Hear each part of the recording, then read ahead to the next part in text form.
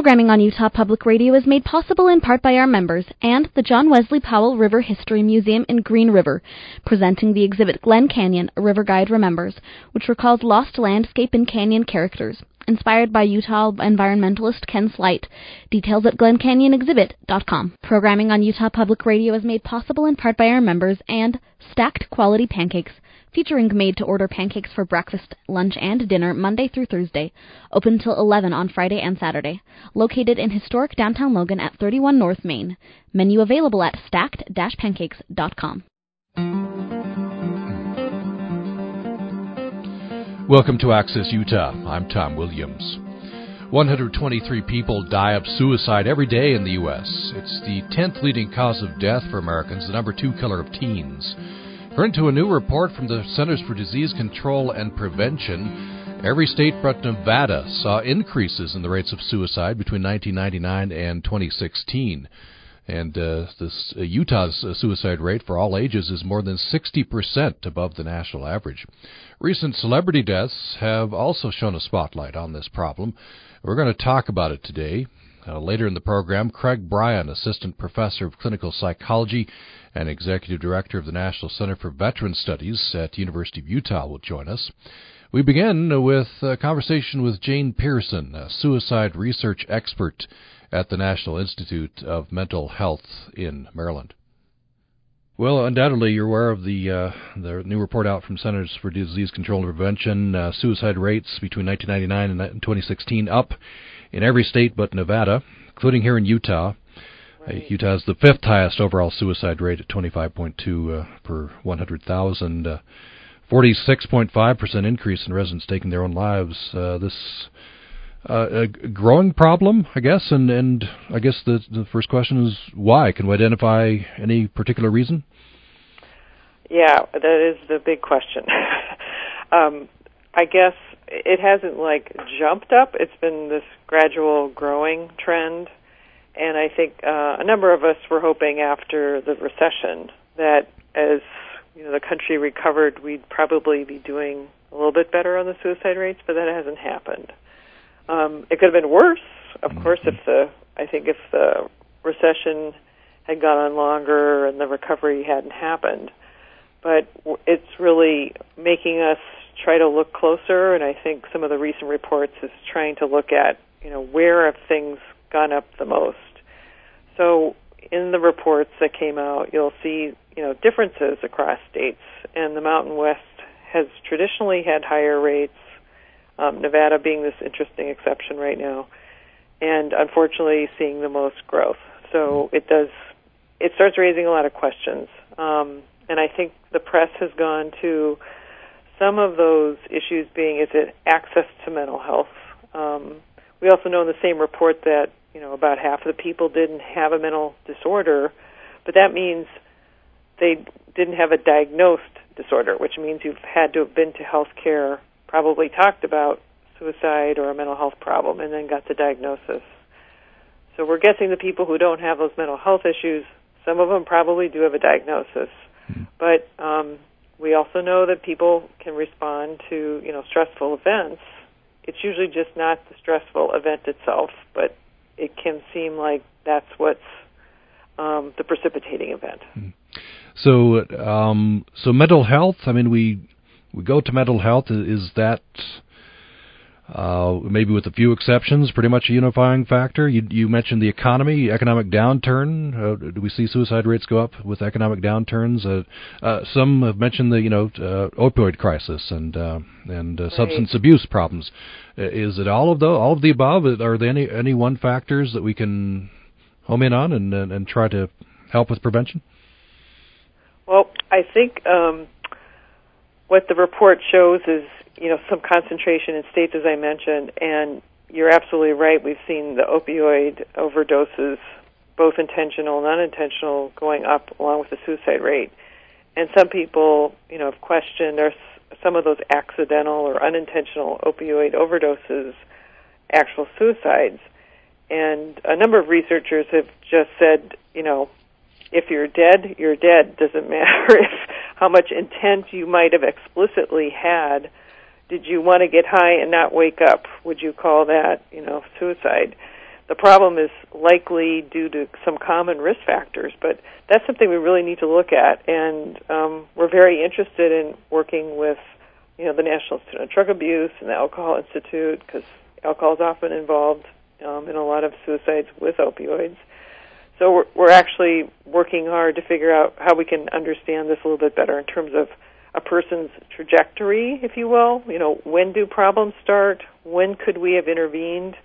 If we could have intervened on their substance use problem earlier, would that have reduced the risk for suicide? Probably. We've got some studies that would suggest, especially in teen years and, even pre-teen years, if we could prevent some kids from starting substance use, we probably can also prevent their suicidal behavior. There's been some efforts here in Utah. Doug Gray was headed up some a study, and Utah did put some money into one of the factors that he identified, which was putting some money into young men who came in contact with the juvenile justice system. That seemed to have some good effect. Yeah, that was a really important study. Doug's work was one of the first studies to really show, at least in Utah, how once you get into certain types of systems, your risk can go up for a number of reasons. And I think if you think about what happens, especially to youth who have to enter the justice system, they were already in trouble to get there, and those systems are not always so therapeutic as we would like. They're not really supportive. These kids are getting disconnected from their families. And I think some of the work in terms of the interventions showed some benefit, but I think if you could do work even earlier than that, helping kids before they enter the justice system, of course, we all think that would be the best approach. So it was really important research to understand that trajectory for kids.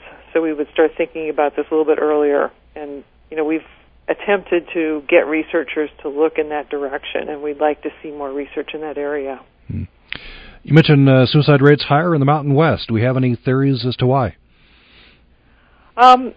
There's been a number of theories. There's basic kind of, I don't know I wouldn't say it's theoretical, it's just sort of a matter of fact. If you've attempted suicide and you can get to care quickly, your chances of living are better. So if there's fewer, like acute care or trauma care centers that people can get access to, just the absolute survival rate's lower. So you could actually have an area that has more attempts but has a better healthcare system to keep people alive, and another place that has fewer attempts, but because there's no help, people die. They can't get the help they want. And then also the method sometimes affects people's ability or their likelihood of living. So firearms are one of the more deadly approaches to killing yourself. Hanging and then overdose is less likely depending on how you can be rescued. And that's, of course, part of the opioid challenge right now, where fentanyl can act very quickly and it's hard to intervene with. So understanding all those pieces and then putting that on top of a geographic kind of area and understanding access to types of life-preserving care and what are the typical means in those areas starts to help us understand some of those patterns. We also know from kind of sociology that, people will be finding places to live that suit how they think about themselves and society. So if you want to go to a place and take care of yourself and not want a lot of services from government, you might head to those places. And because of that, you might have this attitude of, I'm going to take care of everything myself, and that might involve increased suicide risk. Reading a story in the Salt Lake Tribune, this article quotes Nadine Kaslow, past president of the American Psychological Association. She says, at what point is it a crisis? Talking about suicides. She goes on to say, suicide is a public health crisis when you look at the numbers, and they keep going up. It's everywhere. And we know the rates are actually higher than what's reported, but homicides still get more attention. Should we call this a crisis? Would that help get resources? I don't know. Is it a crisis? I guess start there. Yeah. Sort of. I'll give you kind of two answers. It's the 10th leading cause of death in the U.S., and you've already spoken about the numbers in Utah and how it's going up. So to me, if you want to call it a crisis, to pay more attention to it, to get a better idea of what's going on, better surveillance, and also understand it, yes, that would be very helpful to move that ahead. On the other hand, we've been asking the press to be careful about how they report suicide, because there is real contagion that can happen depending on how you report on suicide. So I think in some ways the press has sort of taken us seriously, saying, okay, we're not going to put that on the front page because we've asked you not to put it on the front page, and we've asked you to talk about it in a certain way.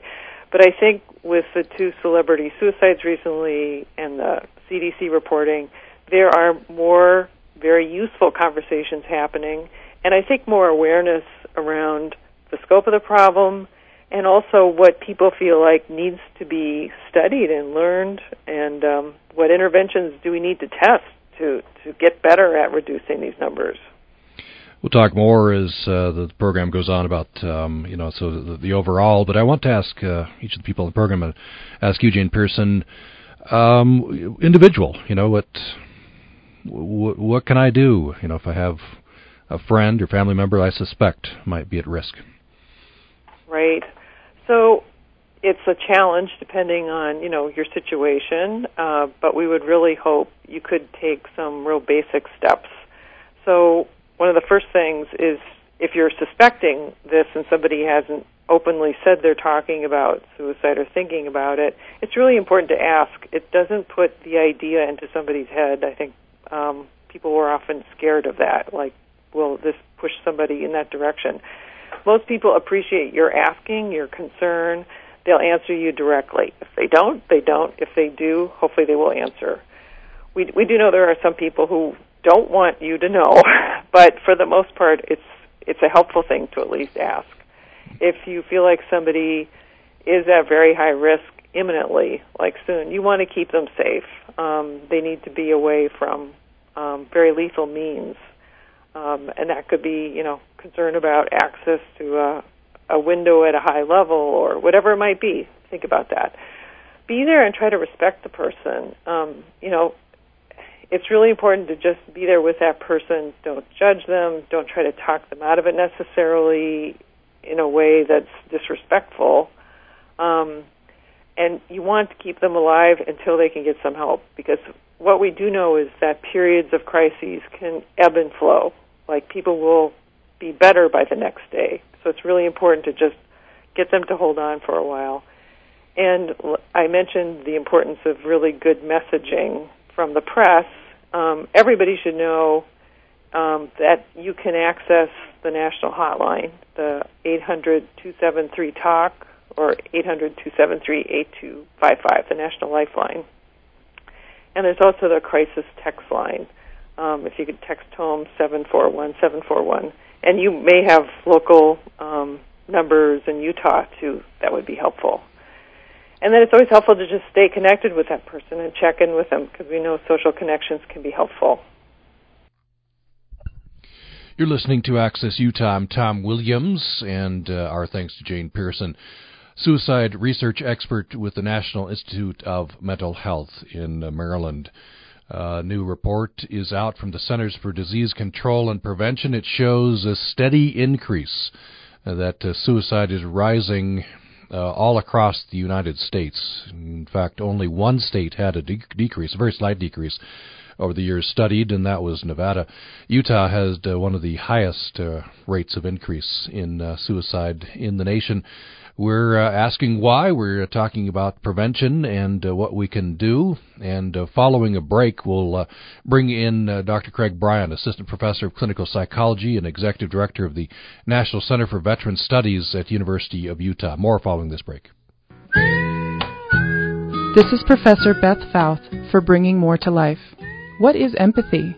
It includes taking your aging parents' perspective and recognizing your parents' view as their truth, staying out of judgment, recognizing emotions and communicating that understanding to them. It is feeling with another person. It's being vulnerable to that same hurt or loneliness or loss they are expressing. Being empathetic takes time and effort. In our busy days, as we balance our needs with the needs of our parents, it can be lost. Sharing feelings can bring more to their life in ways you never knew. Support for Bringing More to Life on Utah Public Radio is made possible in part by our listeners and the Sunshine Terrace Foundation in Logan, advancing wellness, independence, dignity, and comfort. Information at sunshineterrace.com.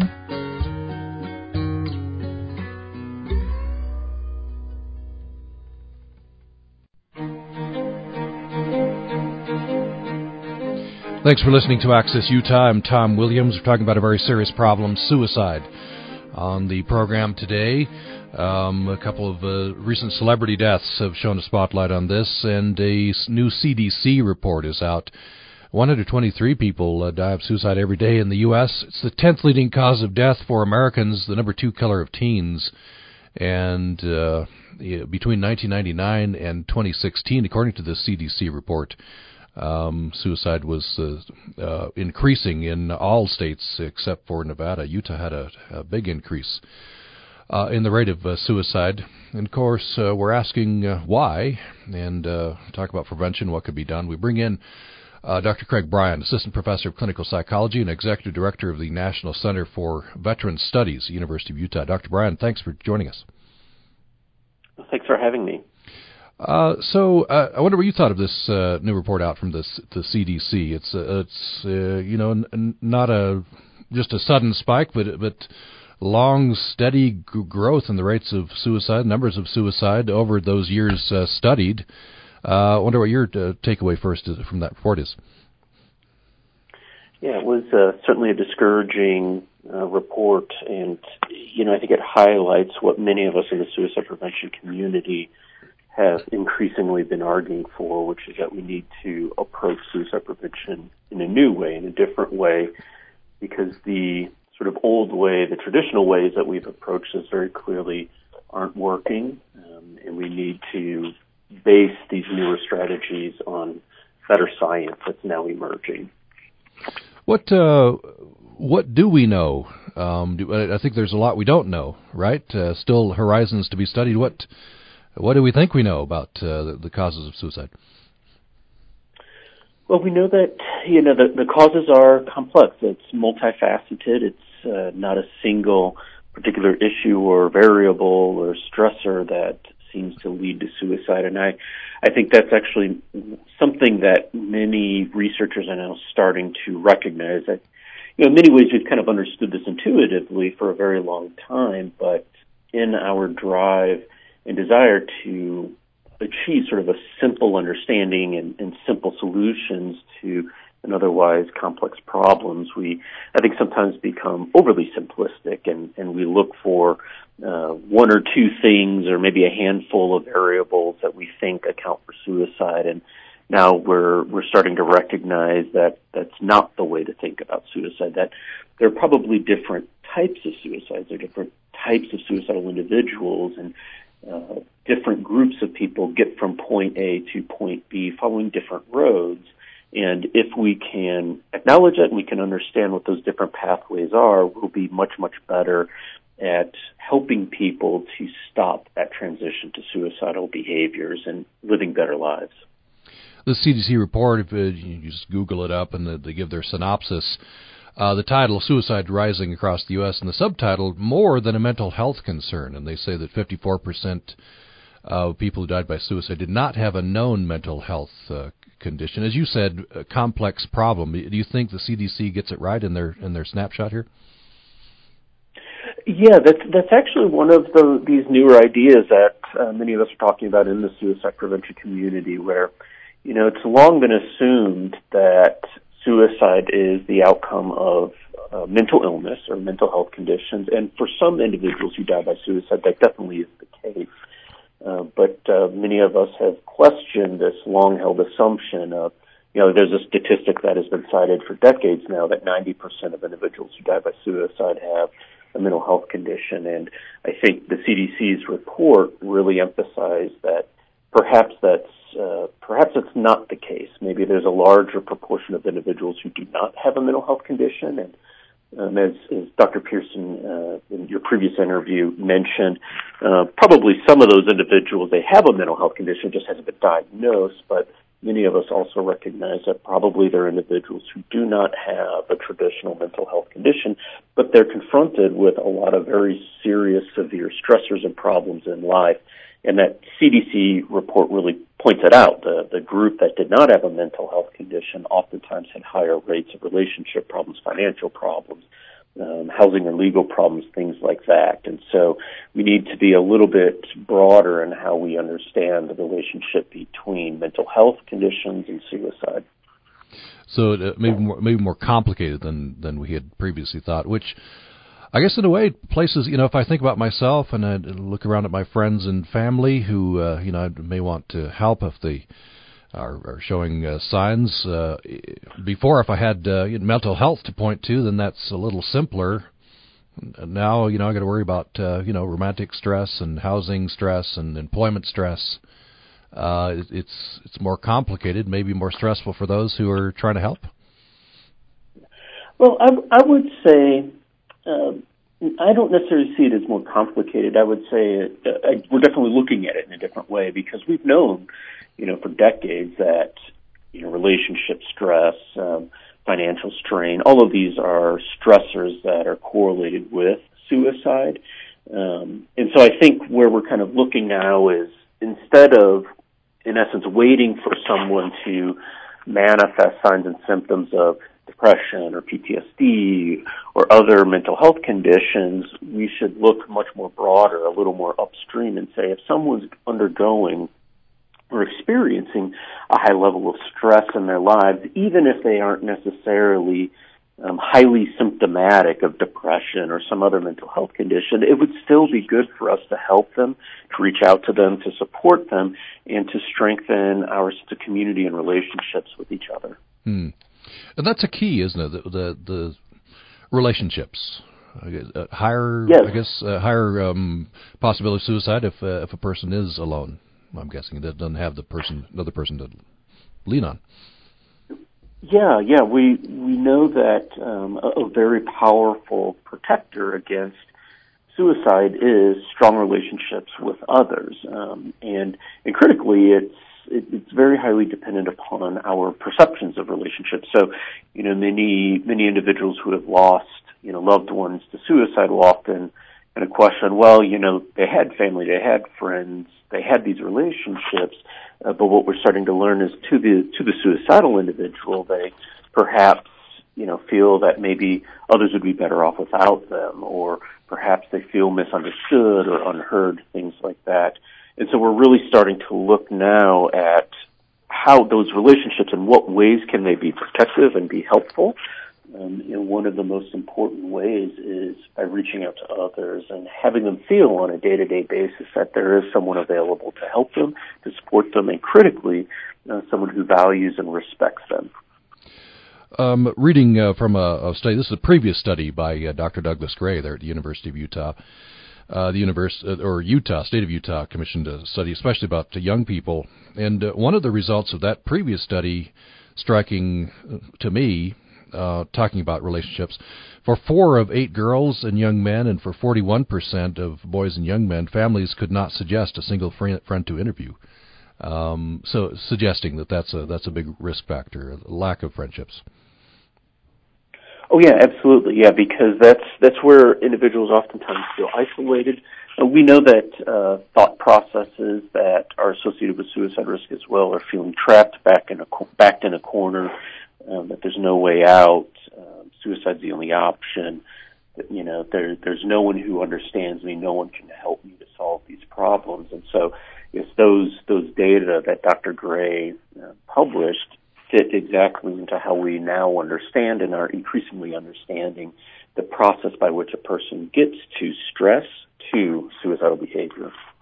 What do we not know? What are the frontiers? What are you studying? What are other suicidologists studying? Yeah, there are a number of, I guess, sort of big areas of research right now. I would say probably one of the, I guess at the forefront, one of the biggest issues that many of us have been focusing on is this idea of ideation to action. And what that means is this concept of ideation to action. How does a person get from thinking about suicide to attempting suicide or acting upon suicidal thoughts? And the reason why this is such a big focus right now amongst researchers is that, we know that although most people, if not all people who attempt suicide obviously had to think about it before, acting upon or making the decision to attempt suicide, most people who think about suicide do not attempt suicide. So something like 90 to 95% of those who consider suicide ultimately get better. They do not attempt suicide. They move on with their lives. And so a big push now for many of us researchers is, well, what distinguishes those two groups? Why is it that 90 to 95% of people who think about suicide do not make a suicide attempt? How are they able to overcome their suicidal thoughts? What are the processes by which they improve? What are the implications of that for treatment and suicide prevention strategies?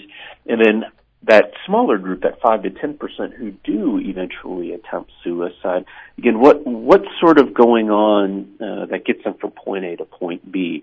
And there's an explosion of research right now, really, really focused on that. It's something that we are working on. It's a big focus of our research here at the University of Utah. And we've, interestingly, been able to find a lot of very important pieces of information that people with purpose and meaning, who feel connected with others, who engage in enjoyable and meaningful activities, even though they're under stress, facing adversity, things like that. This is a very, very important part of overcoming suicidal thoughts and reclaiming a purposeful, high quality and happy life. So I guess you could put some of that under the heading of resilience, right? This idea. Yeah, absolutely. Yeah, it's something that we've very much been interested here at the university, where we often find ourselves asking the question, why do people die by suicide, or why do people kill themselves? And the question that we've really been very much influenced by is a slight tweak of that question, which is, why do people choose to live when they want to kill themselves? Or why do people choose to live even when they're under a lot of stress? And this is where we have found that a lot of the interventions, a lot of the treatments that we are now finding are highly successful, that reduce and prevent suicidal behavior, are strongly associated with helping people to be resilient under duress and to recognize that this is a tough time, but I'll get through it. I can be optimistic and hopeful about the future, and I'm going to be okay. Mm. What are you finding that helps some people to have that hope, that resilience, and others who perhaps along that continuum from ideation to actually go ahead and take their own lives? Yeah, we have done most of our work on the treatment side. So with how do we improve therapies for individuals at risk of suicide? And I would say one of the most important kind of consistent findings is that perspective taking and helping the individual to gain perspective about what's happening to them in their lives, how they view themselves and view the world, seems to be absolutely key. When we're under extreme forms of stress, we start to experience tunnel vision, and all of us experience this. Whenever we are under pressure, when bad things are happening to us in life, we often find ourselves thinking in overly black and white terms. It's harder for us to easily solve problems. Once things get better, then we can kind of look in retrospect and kind of see things in a different way. And so what we're starting to find is that when individuals come into therapy, if we can sort of strengthen that capacity to kickstart their problem-solving ability, their ability to kind of take a step back and see the bigger picture, we find that that's an extremely potent part of helping individuals overcome suicidal thoughts. And it's a skill in many ways that we have to train them to do, and we coach them and we support them, we help them to practice.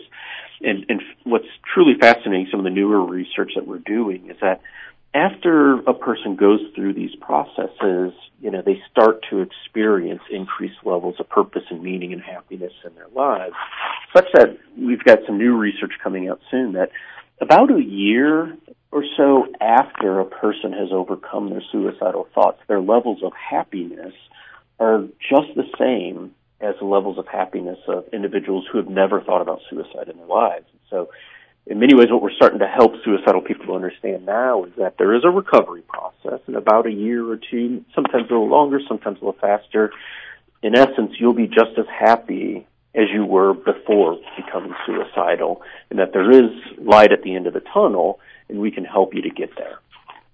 So you talk about this continuum. Person has, not everyone expects it's a small percentage of those who have idea of suicide actually then commit suicide. What about on a personal level? If I have a friend or family member, what signs to look for? Yeah, so one of the biggest signs that many of us are starting to recognize as being very important is the thought process of the individual. And the thought process, of course, comes out by what they say. We can't read other people's minds, but you'll hear individuals say things like, I can't take this anymore, this is never going to get any better, people would be better off without me, I deserve to be punished, I mess everything up, so on and so forth. And what's key here is that they aren't necessarily saying I want to die or I want to kill myself, or I'm thinking about suicide, but they have these very, very extreme negative sort of views of themselves and others and the world, and it's very self-critical, self-deprecatory, things like that. And those are very strong indicators that a person's not doing well. And so listen for that. We call it the coded language of suicide. More than half of people who die by suicide do not actually tell anyone that they're thinking about suicide. However, they will say these other things, these very extreme negative statements. Some other signs that we're starting to recognize that are very important include agitation. So they're restless. They talk about an inability to sleep, kind of feeling that their mind is racing, that they can't control their thoughts, those sorts of things. If you see these signs, that would be the time to kind of listen without judgment, and encourage them to seek out help from a qualified and well-trained mental health professional. I'm just going to ask, what should the conversation look like and sound like? I guess urge them to seek help. I think we're sometimes afraid of saying certain things to a person we think might be suicidal. What should we say? Yeah, so one of the best things that we have learned to say is to ask them to tell their story, which sometimes people say, well, what do you mean? But for instance, the research that we do now with suicidal individuals, it used to be that we kind of advocated for, almost like interview them, right? Ask them, are you depressed? Are you feeling hopeless? Do you have thoughts about suicide? And those are certainly important questions to ask, but we're finding that the conversations seem to go a lot better when we're not quite so kind of like an interviewer or an interrogator, but instead we open up, we say, tell me the story about what happened today, or it sounds like things haven't been going very well for you. Tell me how you got to this point or what's going on, and encouraging them to openly tell their story by just asking things like, and what happened next, and then what happened, and at that time, what were you thinking, and, what did you decide to do, where we're curious. We're just seeking to understand without judgment, without any kind of addition of, our own agenda. And as the person tells their story, what we have found is that increases their sense of trust, increases their likelihood to tell us even more kind of secretive thoughts or feelings that they've had, which is exactly what we want. And then once they've told their story and they feel like they've been heard, we encourage people to then transition with a simple question, which is, how can I help you right now? What can I do? And recognize that there are sort of different stages. There might be long-term goals or long-term ways we can help, such as getting them into treatment or supporting them to find a good mental health professional. But right now, it might be something as simple as, can I just help you with chores or errands or tasks to help alleviate some of the stress to support you in the short term while we start working towards these longer-term solutions to what you're facing. We're talking, if you just joined us, about suicide. The rates are going up across the United States and in every state except Nevada. In Utah, the rates have increased quite alarmingly. And, of course, so we're talking about suicide prevention, the underlying causes, what we can do. Right now we're talking with Dr. Craig Bryan, Assistant Professor of Clinical Psychology and Executive Director of the National Center for Veteran Studies at the University of Utah. I want to get into talking about suicide among veterans and risk groups. And when we come back from a break, we'll take right now, I want to talk about the stigma. And I want to quote, this is Petula Dvorak in the Washington Post. She said, those left behind, suicide often don't receive casseroles or cards, flowers or fundraisers, hugs or visits. Obituaries, too, are evasive, resorting to euphemisms such as died in his home or died suddenly. Unless it's Kate Spade or Anthony Bourdain, finally an opening to talk about suicide. And so she goes on to say that we need to confront this and overcome the stigma and talk about it. We're trying to do our part here on the program today. And would love to hear from you. Love to hear your story. 800-826-1495 is our toll-free number. upraccess@gmail.com. upraccess@gmail.com is our email. More following this break.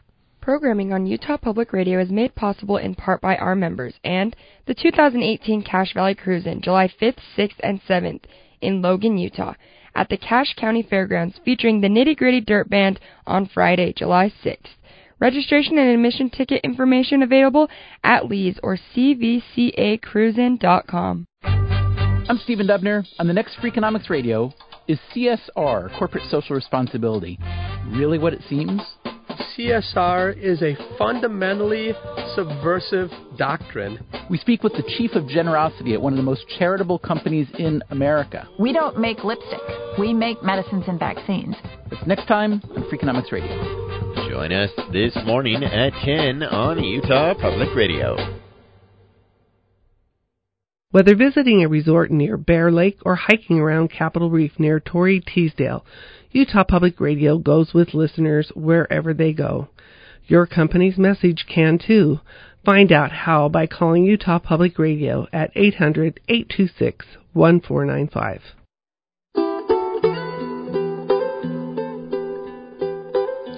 Thanks for listening to Access Utah. I'm Tom Williams. According to a new report from Centers for Disease Control and Prevention, some 45,000 Americans died by suicide in 2016. The vast majority of states saw increases in the rates of suicide between 1999 and 2016. Suicide is the leading cause of death in Utah for young people ages 10 to 17. And the state suicide rate for all ages is more than 60% above the national average. So we're talking about this on the program. Previously, we talked with Jane Pearson, suicide research expert with the National Institute for Mental Health in Maryland. And right now, we're talking with Craig Bryan, Assistant Professor of Clinical Psychology and Executive Director of the National Center for Veteran Studies at the University of Utah. Dr. Bryan, I want to talk about the stigma, and a quote again from Petula Dvorak writing the Washington Post. We still don't want to talk about it, she said, even though 123 people die of suicide every day. Those left behind don't receive casseroles or cards, flowers or fundraisers, hugs or visits. Obituaries, too, are evasive, resorting to euphemisms such as died in his home or died suddenly. She goes on to say, cancer? We'll beat it. Give me a pink ribbon. Drunken driving, posters, billboards, legislation, police checkpoints. Drag that wrecked car in front of the high school during prom week. In your face. Heart disease? Let's get that cute, healthy heart mascot to dance around the convention floor. Wear your red dresses, ladies. But suicide? Shh, she says. So I wonder if do you think that's changing? Do you think I think there's a stigma you do see in the obituaries. They don't come right out and say it. You don't, and people I think are uncomfortable talking to families whose family members have committed suicide.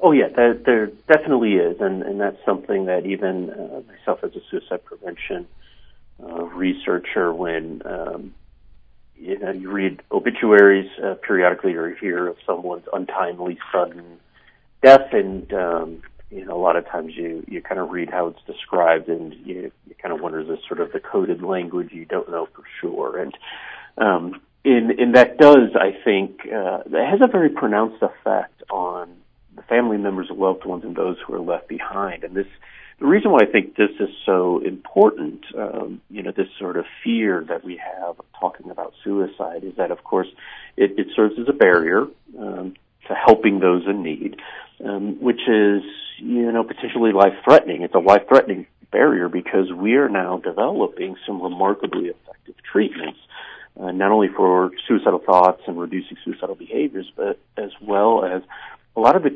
treatments or a lot of the conditions that oftentimes confer increased risk. So PTSD is another area of research that I focus on a lot, and we're starting to learn that there are a handful of treatments. There aren't many, but there are multiple treatments that are remarkably effective, highly potent for reducing PTSD, and our research is showing those treatments also reduce suicide risk. And such that individuals who receive the therapy no longer have PTSD, and they can live meaningful, good lives that they've been wanting to live for a long time afterwards. But if we're not willing to talk about these treatments, if we're not willing to talk about suicide, especially in the aftermath of suicide death, it makes it really hard for people to know how to find these potentially life-saving interventions. I think one of the things we worry about, especially in the media, is contagion, right? Clusters. We just had one in Harriman area, especially among young people. Is that a concern? How do we combat that? And you talk about it in the right way.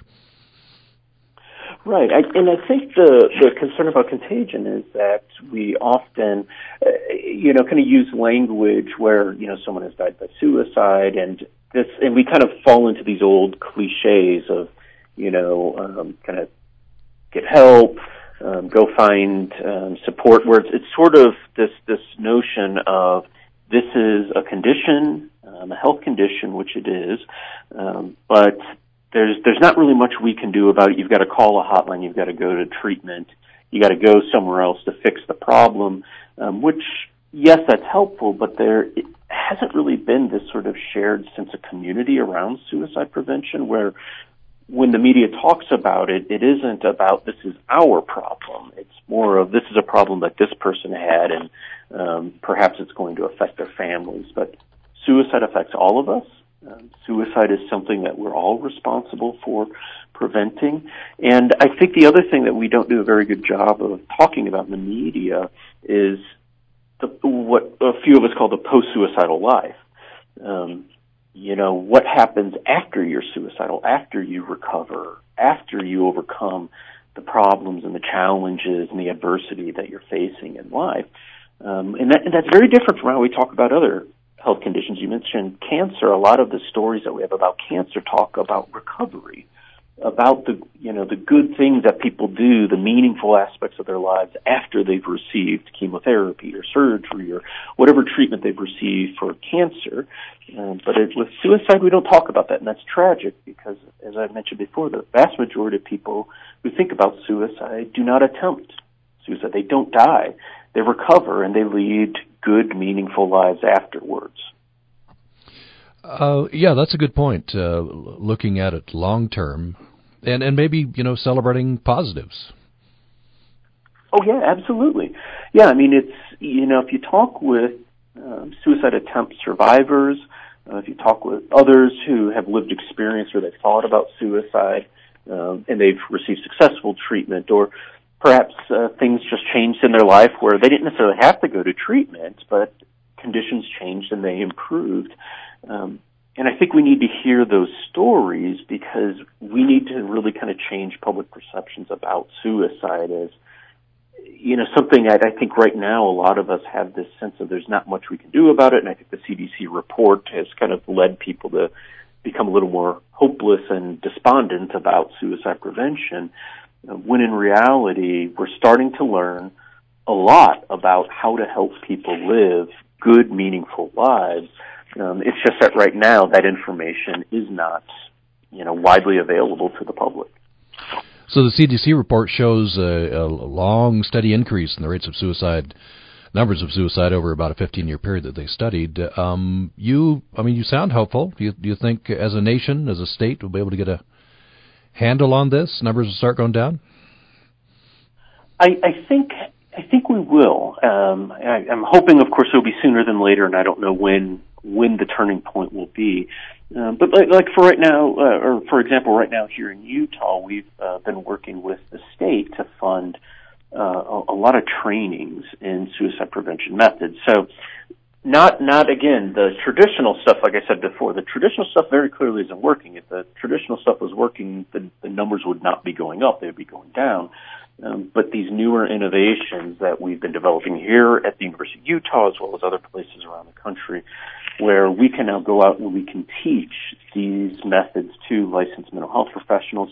We've been working with juvenile justice staff and employees here in the state of Utah because in our youth population, our youth suicides here in Utah, the majority had some kind of contact with the legal system or with the criminal justice system. And so we're now starting to take these interventions, even to non-healthcare providers, and training them how to help someone in crisis, how to help someone improve the quality of their lives when they're experiencing stress, in a very similar way that we teach CPR to lots of people within the community. Even though most of us are not surgeons, we're not cardiologists or, physicians, we know what to do if someone's heart stops beating, how to save their lives until we can get them connected to a higher level of care. And that's what we're doing now in the state of Utah. So it's kind of just a matter of time, I think, before we hit that critical mass where we'll start to see the numbers level off. And then, of course, eventually they'll start to go down again. I wonder, so you go out and give this training, increased funding for the training. I imagine we've talked about a few of the bullet points there. I wonder if there are any others that, give us a 3-minute crash course in this training so everybody in the audience can have this. I guess the most effective if you go to the training, but what would you have everyone know? Sure. So we actually talked a little bit about part of what we do in the training, which is how to talk to someone in distress. And so I mentioned before, the classic or traditional way was to ask them a bunch of questions. Are you feeling depressed? Are you feeling hopeless? Are you thinking about killing yourself? And what we're starting to train people to do now is take this more storytelling approach. Tell me the story about what's going on right now. Tell me the story about the day you wanted to kill yourself, and eliciting, in essence, that understanding, being very curious and non-judgmental, to get that person to build trust in us. And once we have that trust, saying, what can we do to help? And one of the crisis procedures that we're finding very effective, it's called a crisis response plan, but we go through several steps where we help the individual to identify, well, how do you know when you're getting to this overwhelmed level of stress? Not everyday stress, but, dangerous type of stress. And once we figure out what your personal warning signs or indicators are, what are the things that you can do to manage your stress? So going for a walk, watching a favorite TV show, playing games, playing with the dogs or pets, things like that. Things that elevate our mood, that help us to feel better, even though it doesn't necessarily get rid of the problem, it helps to kind of level us off. We then talk with them about their reasons for living, what gives you a sense of purpose and meaning in life, and tell us stories about that. So family, friends, aspirations for the future, other things that when we talk about, we light up, we feel better about life and who we are. We then identify sources of social support, like friends, family members, coworkers, people who are fun to be with, who support you in times of need, who you can call or text or email or reach out to when you're feeling overwhelmed.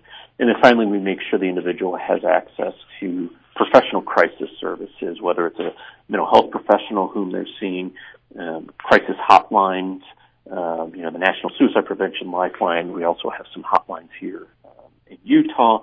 And then also as a final step, the emergency procedure in a severe life-threatening crisis, going to a hospital or calling 911 to get emergency services. And I guess to throw in here, the National Lifeline, according to Dr. Pearson, 800-273-TALK, 800-273-TALK. Have this email, put out an appeal to our listeners to tell us your story. This email is coming from Steve. He says, I'm no expert, but when my cousin hanged himself a few years ago, it seemed a purely impulsive act of anger and depression. He'd had a recent breakup with his girlfriend and may also have been, though I don't know for sure, in financial straits. Had Paul been thinking more clearly, he would have seen past the breakup and recognized that the family would help him get through whatever financial issues he faced. It seemed then that, and does still today, that his suicide was mostly a terrible act of impulse. And were suicide not irrevocable, my cousin Paul would have worked through his problems and still be with us today. That's Steve. Sorry for your loss, Steve, and very sorry about Paul. That's, I guess, a tunnel vision that some people get if they just see that help is on the way. Maybe it would not have happened. Yeah. It's interesting because I'm glad that he brought up this notion of impulsivity, because this is something that we're really learning a lot about with suicide, and that has been sort of the way we've traditionally thought about, is that it's an impulsive act, and we're starting to now question maybe it isn't impulsive, although the length of time from the final decision to kill oneself to actually acting upon it sometimes is only a few minutes or less than an hour, but there oftentimes is a build-up, a lot of contemplation. Thinking about, am I going to do it, am I not going to do it, what are the pros and cons, kind of the weighing of the options. And this is where, I mentioned before, where we would want to be alert to things such as, statements, I can't take this anymore, it's never going to get any better, I'm overwhelmed, things like that.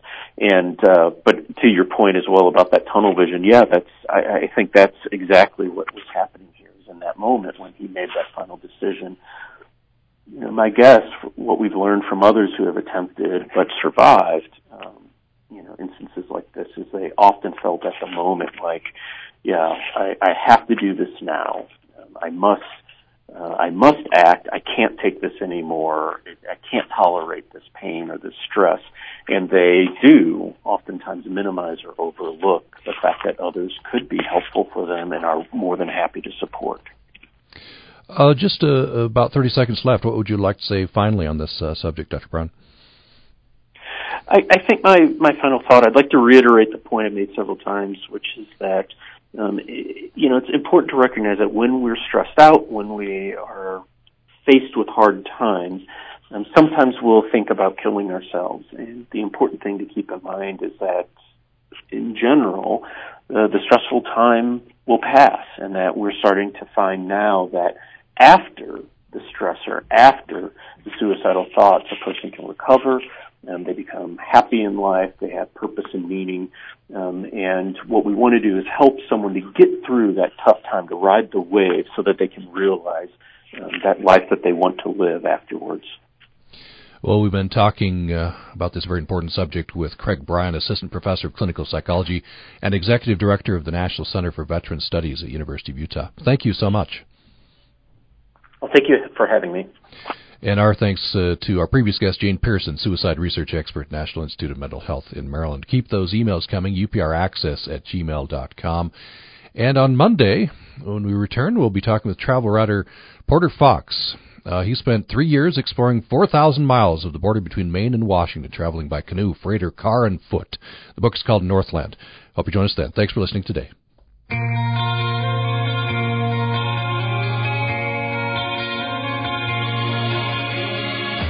Programming on Utah Public Radio is made possible in part by our members and the 2018 Cache Valley Cruise-In, July 5th, 6th, and 7th in Logan, Utah, at the Cache County Fairgrounds, featuring the Nitty Gritty Dirt Band on Friday, July 6th.